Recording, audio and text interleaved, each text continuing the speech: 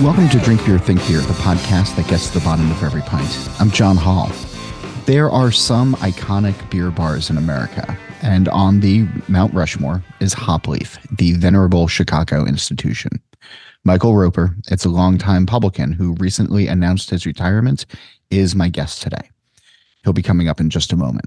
But first, please go visit allaboutbeer.com. There you can find original articles, reviews, news, insights, and podcasts. Listen to shows like Brewer to Brewer and the All About Beer podcast simply by searching All About Beer wherever you listen to shows. This show and all of the work we do, it's supported by you. If you go visit patreon.com/allaboutbeer, a few bucks goes a long way to help keep the content fresh to fund writers, photographers, creators, and editors. And if you'd like to learn more about advertising in this show or any of our shows, email info@allaboutbeer.com. Speaking of that, we're brought to you by the Best of Craft Beer Awards. Attention brewers, registration is now open for the 2024 Best of Craft Beer Awards.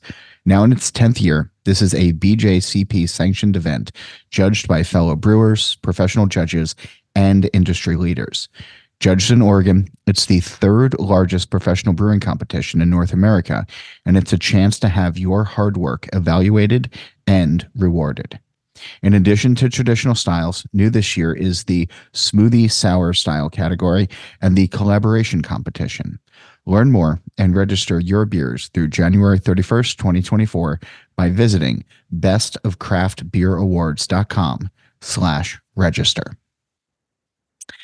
I've wanted to do this episode separate from the annual State of Beer Bars show because the occasion deserves its own dedicated time. Late last year, Michael Roper, who founded Hopleaf in Chicago in 1992, announced that he'd be retiring from the bar. He'll stay involved in various other ways, as you'll hear shortly, but the day-to-day is now the responsibility of others. His retirement came on the occasion of his 70th birthday, and we recorded this episode a week after. It's hard to overstate the importance of the Hopleaf in terms of beer bars in America. Located in the city's Andersonville neighborhood, it's been the place for a well-curated and uncompromising beer list and an equally thoughtful food menu. Roper will walk us through the history of the bar, thoughts for the future of hospitality, and along the way, he gives us a reason to strive for better bar experiences. Here's our conversation. Michael, welcome back to the show. We've had the conversations in the past about the state of beer bars in America. And I obviously want to talk about the business and where things stand in a moment, but I'd love to go back to the beginning and to sort of hear where the idea to become a publican first crossed your mind. Well, I was, I got out of high school without a lot of plans to, what my career was going to be, what my life was going to be. And like many people, I started going to university with, sort of random majors chosen and taking classes here and there. So I didn't have a real path. My family was not involved in any aspect of the hospitality industry. So, I wasn't following in my dad's footprints. He worked as a skilled machinist in a machine shop. So I got a job working as a waiter in a tavern near Wayne State University in Detroit. And I kind of liked it. And I was offered the chance after a few months to go behind the bar. The bar that I was working at had some interesting products. It was a very successful place. It was run by some rather visionary owners. And so I learned a lot, and over the next few months or so, I started to see that maybe my life's work was not going to be something I learned in school, but was going to be in the tavern trade. Um, about a year later, I had an opportunity to work at another place. I was actually working at two bars at one time and going to college. Um, and the second place kind of stole me away from the first place, and then it kind of became a path. Um, I had a chance a little while later to be the night manager, and started ordering product and scheduling people, um, and then from there, there was sort of no going back. There's a whole bunch of things that I want to sort of look at, talk about that. But it's interesting when you were saying um, things that you weren't necessarily going to learn in school by getting into the tavern business. And obviously, there, I'm sure folks could take business classes, or you can take, there's hospitality courses and degrees now that you can get from universities. Um, from the education standpoint, though, because obviously when I'm talking to brewers, they're going to brewing school, or there's all of that exists. Are there classes, courses that you would recommend the next generation of potential bar owners, tavern owners should think about before they get into it? Now Absolutely. knowing what you know. Absolutely. I think that I would have avoided a lot of mistakes had I had some background in, like, business accounting and, some basic things that, even though I'm not going to be necessarily working in a kitchen, I think that there's some culinary training that would have been helpful. I think that restaurant management courses that would have been very helpful. I will also say that the business is much more complicated now than it was in the 1970s. And there's also so much more technology involved. So, I feel kind of, sometimes a little lost uh, when dealing with some of the technology that is now an absolute necessity in this business. So I think that the way that I came up in the business is kind of extinct. I think that now it helps to be uh, more expert in many fields than I was. I had to learn by doing, which meant that maybe I made some mistakes that I would hope that somebody starting out today would be able to avoid by getting a little, education. And I will say that I think that uh, people should probably do both things. If you're going to restaurant management classes and in culinary school and all that kind of thing, I think it's really smart to, at the same time, have a job, maybe in a neighborhood bar or in a pizzeria or whatever, so that you kind of are working at it from both ways. Yeah.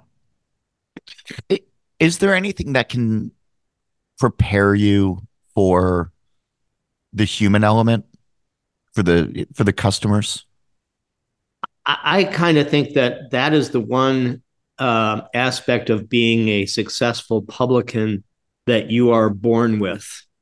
Yeah. I don't, I don't think that you can teach um, someone about conviviality and hospitality uh, in the one-to-one relationships that you have with your customers, with your staff, with your vendors, all those kind of things. I think you're born with. You have that kind of personality. You have to be outgoing.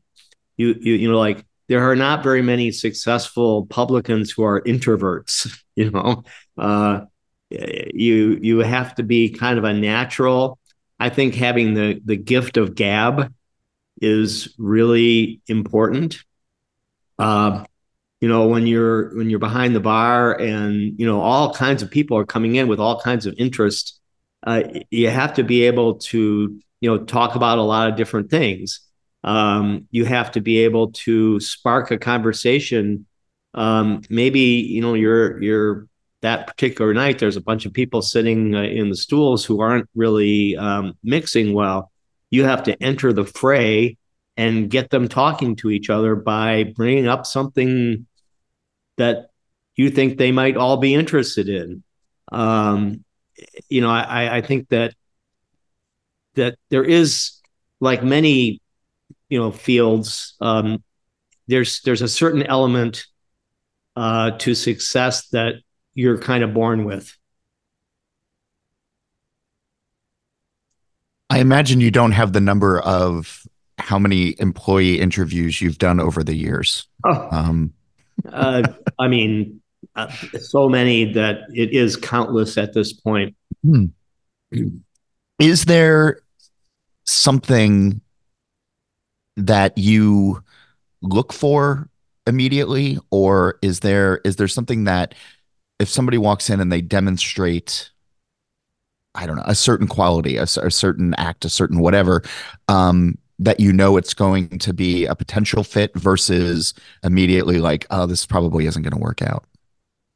I mean, in general, I think there's some things I look for. I will say that, in all the thousands of people that I have interviewed and hired or not hired, um, of course, I've made some mistakes. Somebody I read wrong, who wasn't a good fit, but more often than not, I think that the first thing that strikes me when I talk to somebody is sort of the ease they have of meeting a person they don't know, and they feel comfortable, they feel confident, they seem to have a sense of humor. um, the skills of making cocktails and learning about the beers and wines and spirits that we sell and all that. Those things can be learned, and it helps if the person has some experience. But the first defining factor of whether someone is going to work out is sort of a judge of, like, does this person um, fit in with our clientele? Would they be help to make people feel welcome? Are they friendly? Um, are they smart? Um, I think when I chat with people, I tend to like to bring up a variety of topics, and it's like, is this person like able to to chat with all kinds of people about all kinds of things, while at the same time giving them great service. Um, and I might talk about their knowledge of, or not just their knowledge of beer, wine, and spirits, but also their passion for it. Someone that just looks at this selling beer to people as if it's no different than selling nuts and bolts at a hardware store. That's not going to work. I like people that have a genuine interest in um, what we do, what we sell, and what we are. I also like to think that in places like ours, we're part of a neighborhood, and we have this neighborhood pub institution, to care for and to cultivate. So I like that, that people have a good idea where they are. What what is this neighborhood all about? Who lives here? Why do they live here? A little bit about the history of the neighborhood over the last, many, many decades. So I think that knowing a little bit about uh, our part of the city, uh, people come into a bar and they hang out a little bit and they say, I have an appointment in at such and such a place. What's the best way to get there? And it's like, I don't want to hire somebody that says, I have no idea. It's Yeah, like, that's like that, you don't want somebody that like, oh, I think really it's really hard to park around there. Take the 22 bus and you'll be better off. I like that. And I want to talk about the neighborhood and I want to talk about the bar. But just on the sort of vein of people walking through your door and having the conversation with them. In addition to employee interviews, I imagine you've had countless reps or brewers walking through with their new beers. Just the explosive growth of beer over the last 30 or so years. Is there something that you wish more beer sales reps or brewers who are doing their own sales, would do before they walked into your door? Well, it it's really, really gotten crowded out there in the last 7 or 8 years, where our metropolitan area has 250 breweries now, Yeah. and all of them would love to have their beer at the Hopleaf. And at the same time, there are imported beers, and there are beers from Colorado and California and Oregon that also really, really want their beer at Hopleaf. So it, like uh, Monday and Tuesday mornings can be pretty crowded in here with people walking in with a 6 pack and hoping that I'm going to try their beer.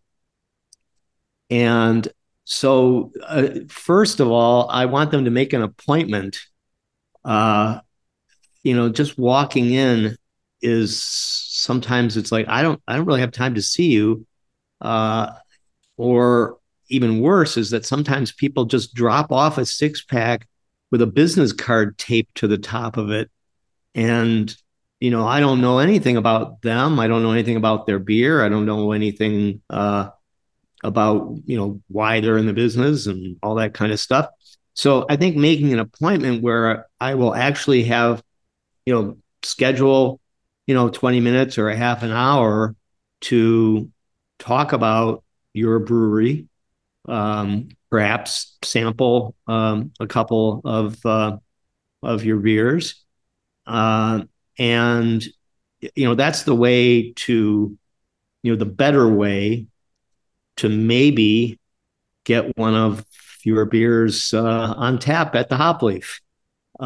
So make an appointment, and I also think that in these days when it is so crowded out there, you you need to have the right person on the street, because a lot of times there's five equally good Kolsch's being offered to me in a day, Yeah. and what's going to make a difference between the one that I choose and the four that I don't choose to put on tap? If they're all really good, it's going to be the story behind them that's going to make the difference. It's going to be the personality of the brewery owner or the salesperson that's going to make one um, shine over the other ones. I can't tap all five, even though they might all be excellent beers. So, how the beer is presented to me and who presents it and the story that they tell about the brewery, about the founder, about the brewers, that's going to be what makes the difference. And, I guess sometimes if somebody approaches me about their beer and I really, really like them, uh, it's much more likely than if somebody comes in and I kind of get the sense they're kind of a jerk. I'm probably not going to carry their beer. Yeah. There's other factors um, that have come to play in the last few years about what I take and don't take. So, some breweries that are not too far from me have chosen to, get a different kind of license. It's not just like a tap room, but they're like a full-on brew pub in which they are selling spirits and wine and food and cider and other people's beers. They have table service. They're open late. They have lunch. And I feel like I really don't care how good your beer is. You are competing with me in every single category.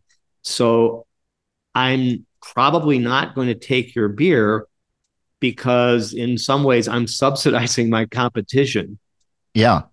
If I understand that the successful business model for a brewery now is you really have to have a tap room, but the classic tap room usually is a little sparse on food and usually does not carry cocktails and wine by the glass and all things like that. So if you are competing with me in every single category, I'm going to let you stand on your own because it seems like that's what you want to do. Um, so, that's sometimes a bitter pill that I have to offer to somebody. I said, I like your beer, but you're 10 blocks from me and you are actually competing for the same customer that I am competing for.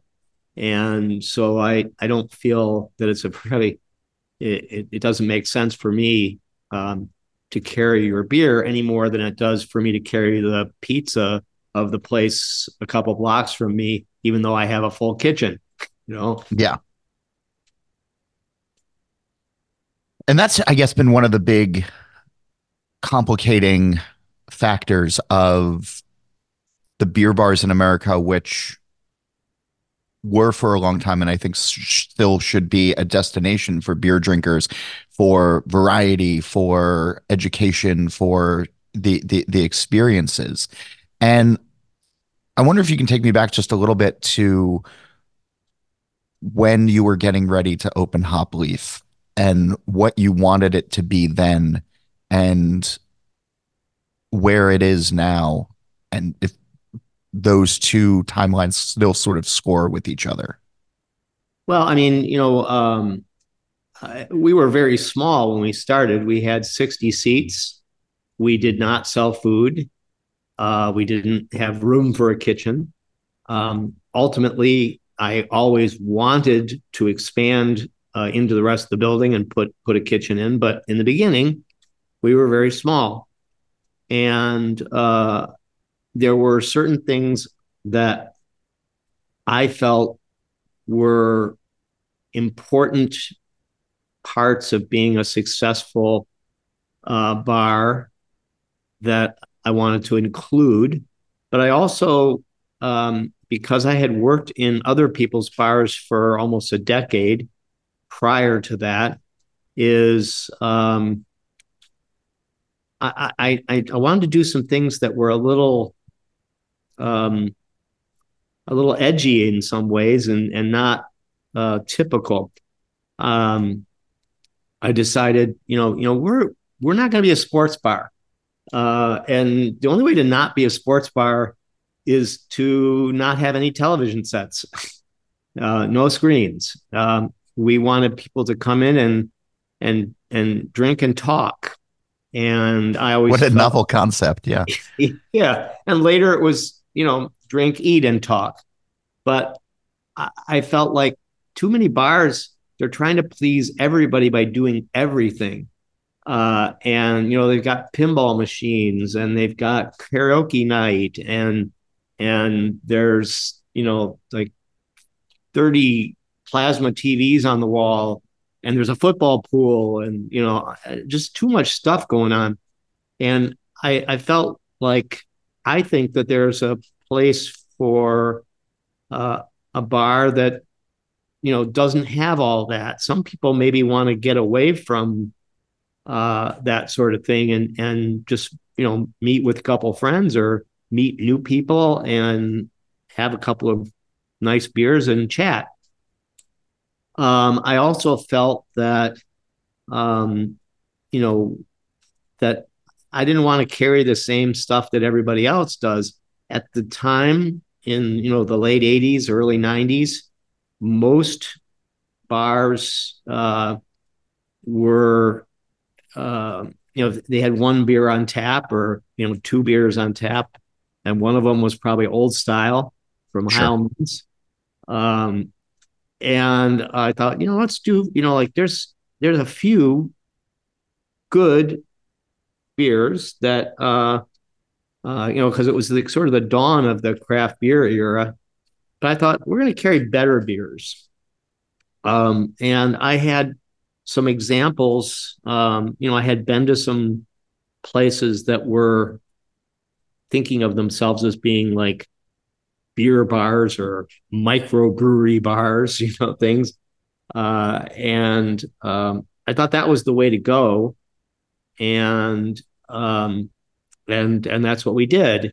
And it was a little weird at first because people would just walk in and like, I'll have an Old Style, and but I don't have Old Style. Well, I'll have a Bud Light. No, I don't have Bud Light either. It's like, and they're like, what kind of Yeah. place is this? What do you have? Yeah. What do you have? And at that time, I'm gonna just recommend something that's not too weird, uh, and maybe it's an Anchor Steam, or maybe it's a Pilsner Cal or something like that. And we were lucky. There was a cult beer in Chicago at that time, and some of it was because there were a lot of sort of expats from the Michigan diaspora in Chicago. But we actually had Bell's beer here, and I kind of figured right away that like there were only 3 or 4 bars in Chicago that carried like Bell's Amber Ale or Bell's Kalamazoo Stout, and people went out of their way to go to those places. And so I talked to Larry Bell and I said, I know you guys really don't do anything like this, but what if I scanned your logo and made a Bell's neon and put it in my window? And he said, "Oh yeah, that's great. I'll throw you a keg, a free keg to help pay for it."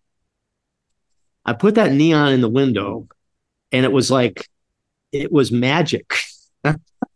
all these people, they're riding by on the Clark bus, and they'd see, oh wow, here's a bar that has bells. It's like, and so I kind of figured out that like, carrying certain beers actually in and of itself drew a crowd, and um, and I ran with that.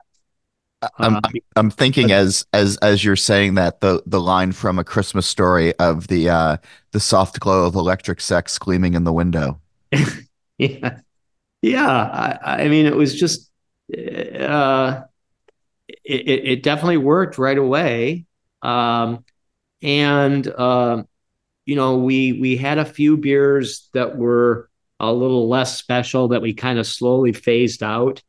And I tried to carry a little bit better selection of bourbons and scotches, things like that. We always, even from the get-go, tried to carry something a little bit better in the wine category than most beer bars at that time, or actually most neighborhood taverns at that time. If they carried wine at all, it was always just terrible, the worst stuff. And I said, no, you have to kind of if you're going to preach quality, you need to preach it across the board. And so, I was starting out with the idea that this was going to be a place that revolved around better beer and very few gimmicks. I just couldn't get into having trivia night and all that kind of stuff.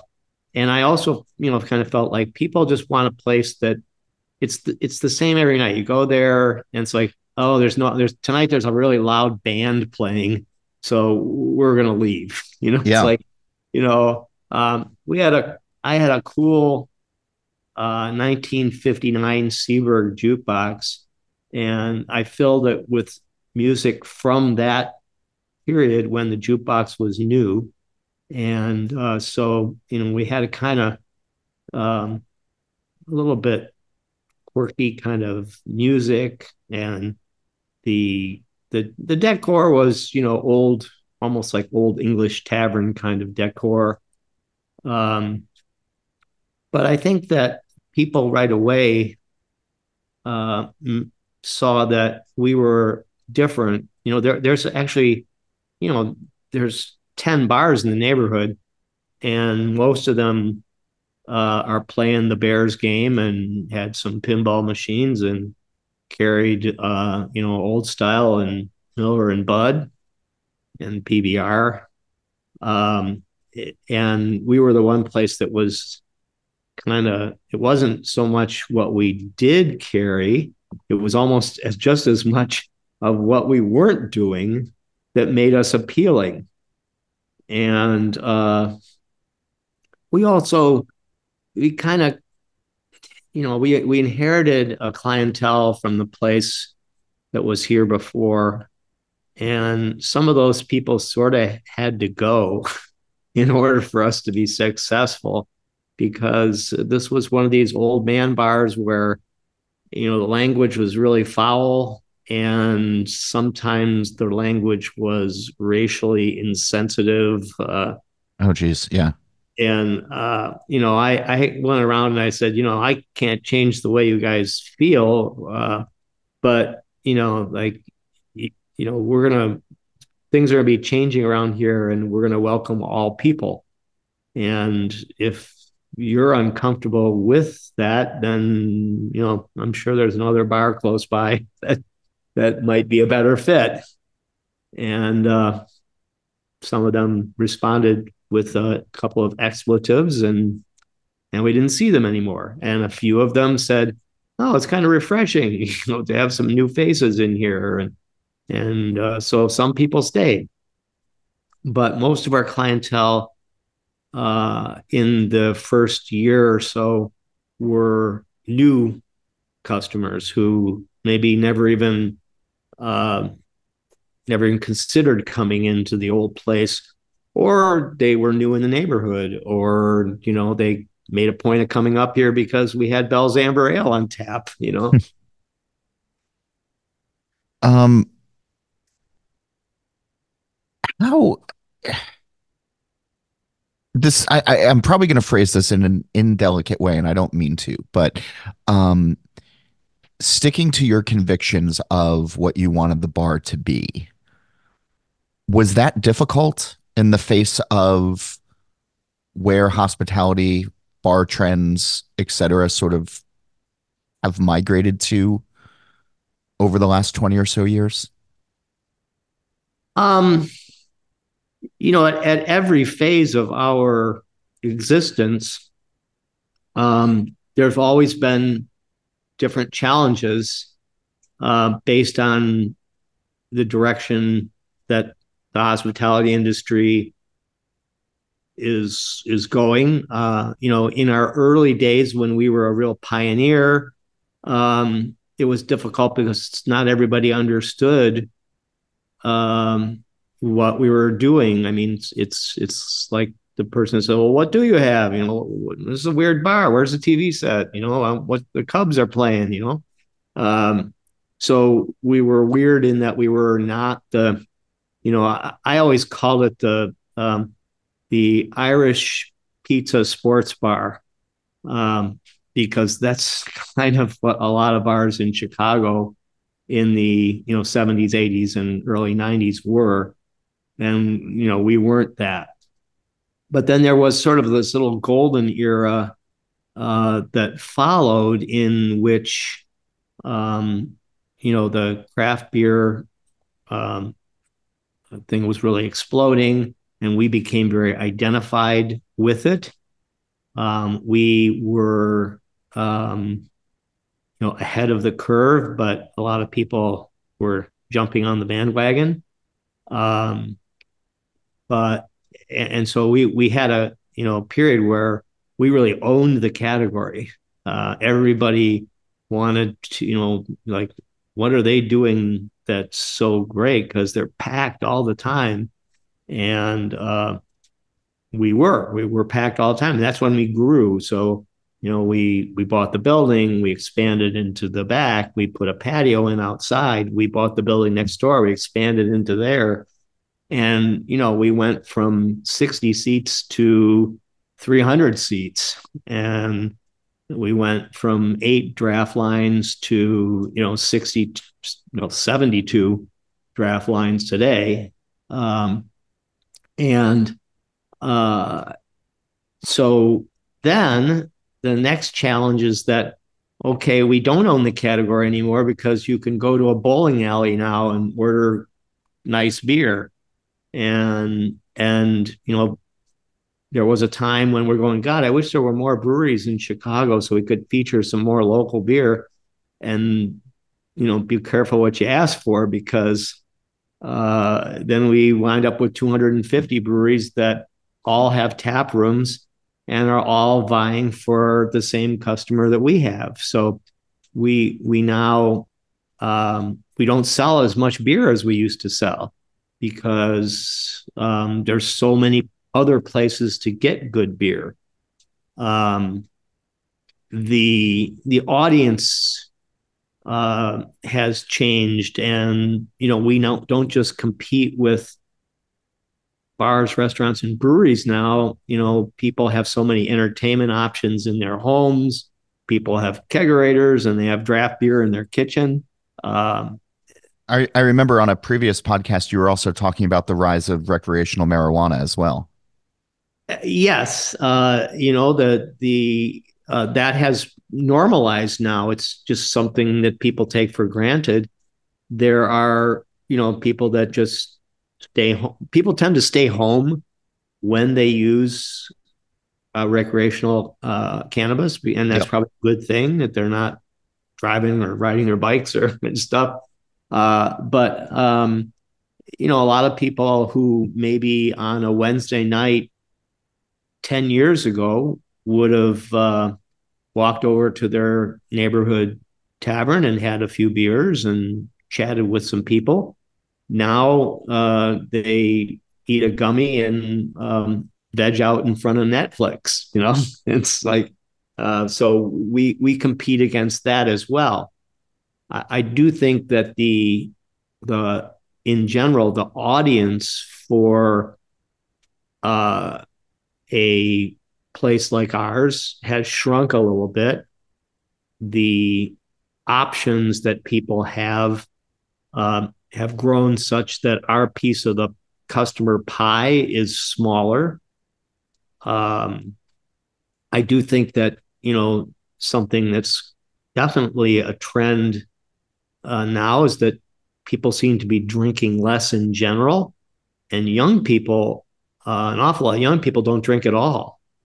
Uh, there's some real changes in our potential audience, um, and just as in the past, we pivot a little bit so that we remain relevant to enough people to be viable.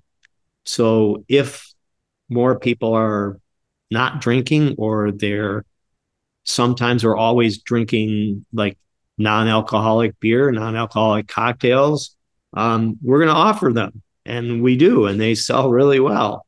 Um, if it doesn't make sense for us to stay open till 2 o'clock in the morning anymore, because not very many people seem to be going out late, then we're gonna adjust our opening hours to stay viable. So yeah, we don't stay open late anymore.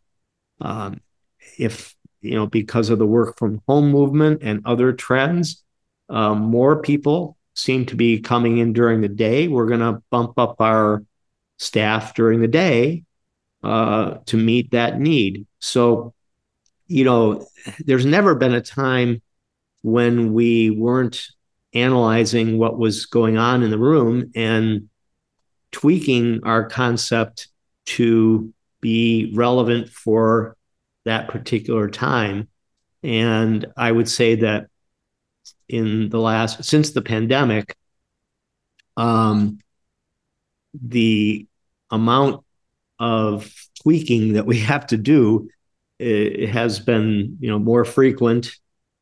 And, we have to really pivot more often than we ever have before. Yeah. And, the history of the tavern business has always been about change. While it always seems like, oh, the neighborhood tavern's always been there, it's always the same. No, it's not the same. It's always changed. In the 1950s, taverns were threatened by TV, and the guy with the lunch pail coming home from the factory stopped coming to the tavern. He kept going home to watch the 6 o'clock news instead. Yeah. And so, what do we do to, pivot to, stay viable? So, some places put TVs in. A lot of rest places added food that never had food before. Um, and, they changed to meet the customer that they had at that time. And that's what we do now. So before we started recording, you had mentioned that recently you've had some introspective thoughts about what you called setting the table for the rest of your life. And I guess in your own words, what does that mean for you and Hopleaf now? Well, like I started working in this business like 50 years ago, and I just turned 70. And I feel like I really want to step back from the everyday management of Hopleaf. I need, I need to start thinking about the succession and what we want to do with Hopleaf. There's all kinds of things that I could do. Of course, I could sell the place. Um, and there are interested parties. There always have been. Um, and that may still happen at some point. But right now, I'm not really ready for that. Um, so, we have a lot of longtime employees here. We have a bartender who's been here for 31 years. We have a lot of other people who have been here for 10 or more years. And I have thought, well, I'm going to give them a chance to take over a lot of things that I have done. I think that they know what I would do. The what would Michael do? And Yeah. that's kind of it. Um, and to make that more palatable, because a lot of people that work here don't want me to step back. They're like, "Oh no, you got to stay." It's like, well, you can't stay forever, and so as of my birthday was January 4th, and I said, well, Happy belated. Yeah. As of January 4th, I'm off of salary. I don't work for Hopleaf Inc. anymore.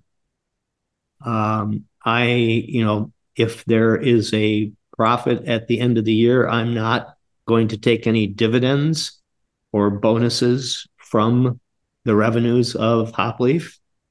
Um, I am obviously my name is still on the papers, and I will renew the liquor license and things like that. But basically, what my uh, the revenue that I'm going to live off of is going to be the building. My wife and I own the two adjoining buildings that Hopleaf is in. Hopleaf Inc. pays us rent. Uh, the rent we charge is at market value. And um, so that's sort of our retirement plan. And frankly, that would be our retirement plan even if we sold the business, because I'm not very interested in selling the buildings. Yeah. I've spent a lot of time fixing these 1896 era buildings. And if you've been to Hopleaf, anybody that's listening, you know that the the interior of Hopleaf is sort of a museum of old Bruriana that's on the walls, and It's so wonderful. Yeah. every single piece has a story behind how we got it and what it is. And I kind of want that to stay in place for the time being. So this is a first step. I'm going to see what happens this year. And, if the staff can, thrive as the people that make more of the decisions than that I used to make, then that's great. That's the first step, perhaps, to some sort of employee ownership or something like that. We'll see what happens. I want to travel more. If I'm in Chicago, if I'm not traveling and I feel okay on a day, I'm going to come over here and stop and have a beer. I'm going to sit at the end of the bar and with some of the older customers that have been coming here for years, and maybe I'll be that guy, that like curmudgeonly founder owner guy who sits at the end of the bar and talks about how great everything used to be. And Oh, I uh, hope that doesn't happen. That's, but I like that you're thinking about that though, right? Because when you do give up control, for lack of a better word, the first time somebody does something that conflicts with what you would have done, I imagine that's got to be, it sounds like you're already thinking about that. well, Or we're recording this on the um, 11th, so we're recording this a week after your birthday. Maybe it's already happened. I have turned over the last few years. I have been turning over different things. Like, I haven't done payroll for a long time. Um, I, I don't deal with the insurance issues anymore. I have an office manager that does that. And then, but kind of maybe more importantly to the customer is that I found like a really, really great beverage manager. And she has, in most ways, taken over the purchasing of beer, wine, and spirits. And she's developed a more complicated cocktail program than I would have ever done. She has brought some breweries onto our menu that I probably wouldn't have, but once I learn about these beers and try them and meet the people behind them, I'm going, yeah, listen, you hit that nail on the head. I probably would have not been drawn to them, but I'm glad that you did this. And so I've been introducing her over the last few years to important people in the business and sharing knowledge. She's, very open to anything that I suggest, but what has happened to me is that I've been very open to things that she suggests as well. And so I feel very confident that Hopleaf's beer program, if I actually think that it's in better hands now than if I stuck around, because the thing is that you know I've been doing it so long that I it's very hard not to get into some ruts, and there's a lot of new things happening that I don't necessarily, I'm not finding instantly appealing, whereas she's more curious about some of these things. And so I'm really happy with that. And, I have other managers in other aspects of the business that I'm pretty confident that they're going to, in general, while living up to our basic philosophy and keeping the concept what it is and what I want it to be, I think that they're prepared to move forward as you have to do. You can't get into a rut. And I think I'm not going away. I'm still, a part of it, obviously, because I own the building. I want a successful business in that building. And I don't want the business to fail. I think, though, you can't hang on forever. And there will come a time, no matter what, where I wouldn't be able to, that just it's a physical job. There's a lot of stuff going on here. And you need to let go. And who knows, I have talked, I don't have any, my wife and I don't have kids, so there's no like um, succession plan going to our kids or anything. We do have some nieces and nephews and grandnieces and grandnephews.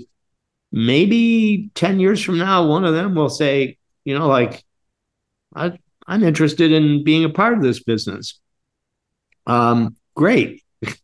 uh, but I can see that right now, I'm hanging on to being the founder owner. I'm still in many ways the face of the place.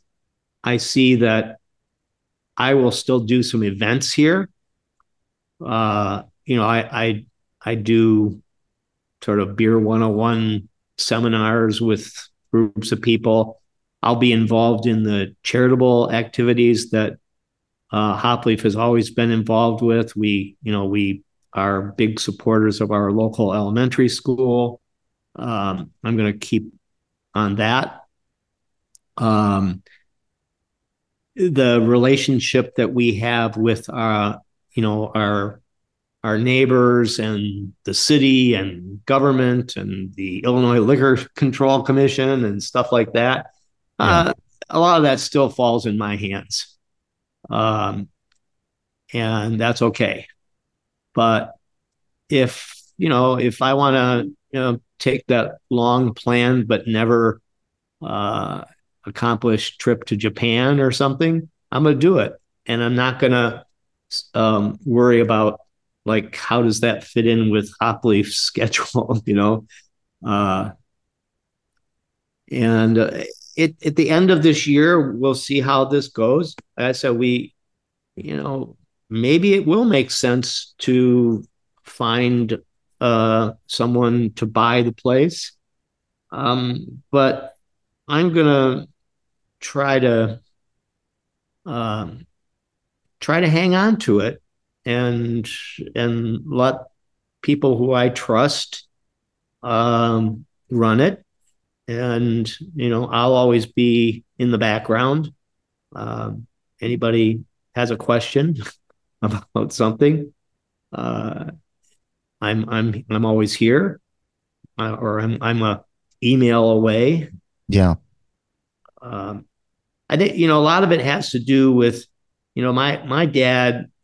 Um, he was born in 1915, so the Depression really had an impact on his life. He dropped out of school right after seventh grade to go to work. He got lucky and learned a trade and worked in a machine shop. The trouble is that he decided, like, or he didn't decide. He just couldn't bring himself to retire, and he worked till he was 86. And on his, when he's in the hospital in his last days, one of the things he said is, "Whatever you do, don't do what I did." Uh, like he said, I worked too long, and there's all this stuff I would have liked to have done, and I didn't do any of it. And the last thing you want to do in your life is to be on your deathbed and have regrets. And he did, and he kind of made me promise uh, to not follow in that footstep. And so I think that I'm listening to him a little bit and saying, like, I'm going to try to maintain a relationship with this business, and I'm going to try to be involved on the periphery and still be the founder owner, but I'm going to go out there and live a little and do some things. And I've already done that for the last few years. I've been taking longer trips and getting away. But even when I travel now, I find myself, um, going online and arranging private events at the bar and stuff like that. And I think that no, I need to really get away, like where I'm I'm not thinking, maybe 2 or 3 days go by and I'm not looking at the numbers on the POS at Hopleaf. So I'm listening to my dad a little bit. I think that's wonderful. I love that those lessons, those conversations, you know, didn't fall on deaf ears. I think it's a lovely tribute for him as well. Yeah, and I gotta say that my dad was a super blue collar guy, and he lived long enough. He didn't live long enough to see our second big expansion, but he lived long enough to see what we did after we bought the building and put the kitchen in and put the patio in, and he just loved it. I mean, he thought that this was just great.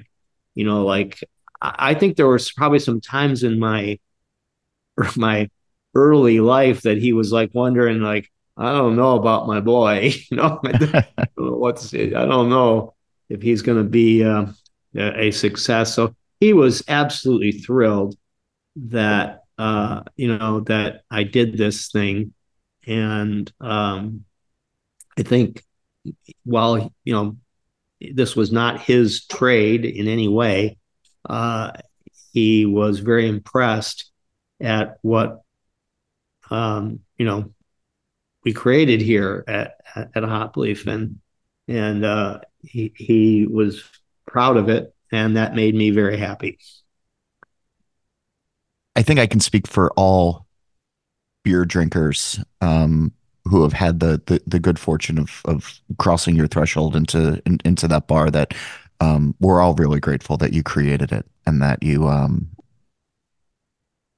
had this space and have this space um, that has influenced beer and made us better drinkers and given us a space for conversation and exploration and flavor and just camaraderie. So I as a drinker who's been there not nearly enough in my life. I live just a little bit too far away, but I'm enormously grateful for Hopleaf and all of your contributions. And I hope that folks are still walking in and seeing you at the end of the bar for a long time to come when you're not out living your life.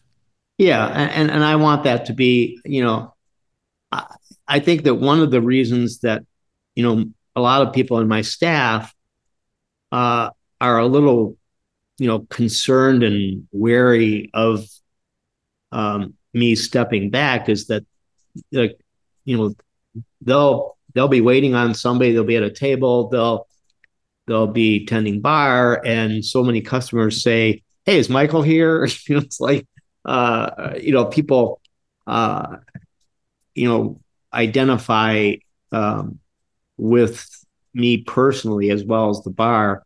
And I think that one of the differences between Hopleaf and a lot of other bars and restaurants today is that we're not owned by a big hospitality group with 3 dozen investors. Yeah. You know, when I started working in bars, um, people, they went to Joe's bar to see Joe, Right. like Yeah. As they're advertised. Yeah. yeah. I mean, now um, most places that you go to don't even have a discernible owner. Um, they're owned by, like I said, a hospitality group or a group of investors who, and then they maybe have a working partner or a management team.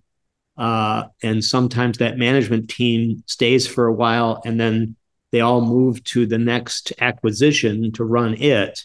And so you have the B team running the first place.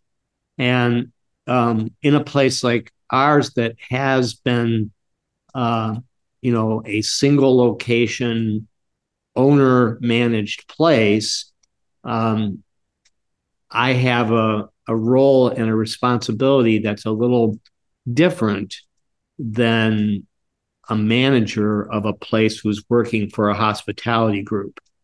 And I do think that for a lot of customers, that's one of the things they like about the Hopleaf. And there are a few other places in town that are like that, there is a single owner, um, and uh, not somebody that's trying to create an empire. We have had many opportunities over the years to open second locations or expand, have a location at the airport, or like people say, I've got a group of investors, they really like your brand and we'd like to open Hopleaf in Minneapolis or in Naperville or whatever. And I always just, I said, that's I'm honored that you want to do this, but there can only be one Hopleaf, and I don't I can't spread myself thin. Uh, Another location will never be the same as this.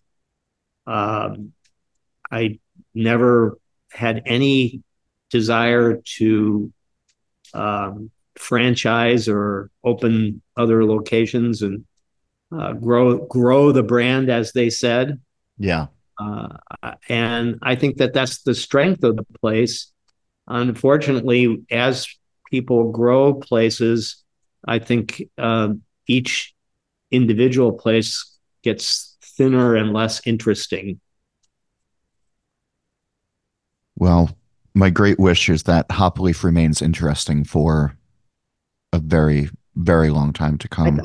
I think it will, and the world of the world of beer is it's so infinitely fascinating that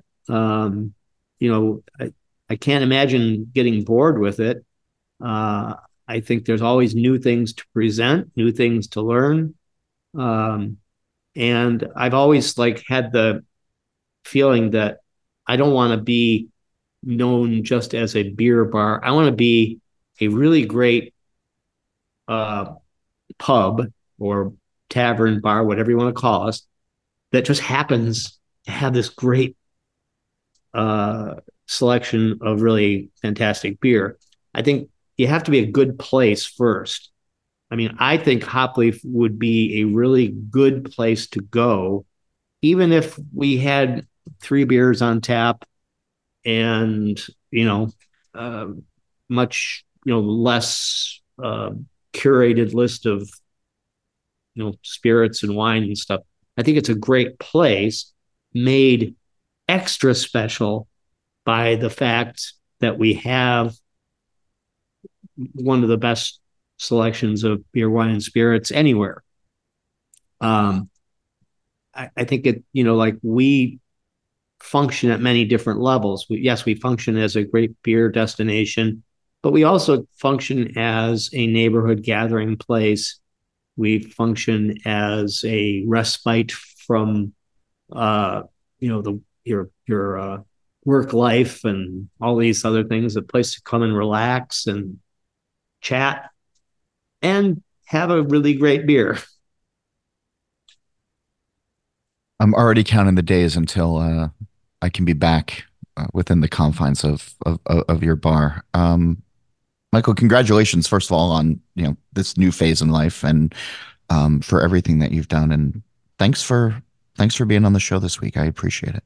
Sure. I hope that we can do this again. There's lots of stuff in the bigger world of beer that I have been observing and thinking about that we can talk about, that just from my perspective, because it's a really interesting time in the beer industry like no other.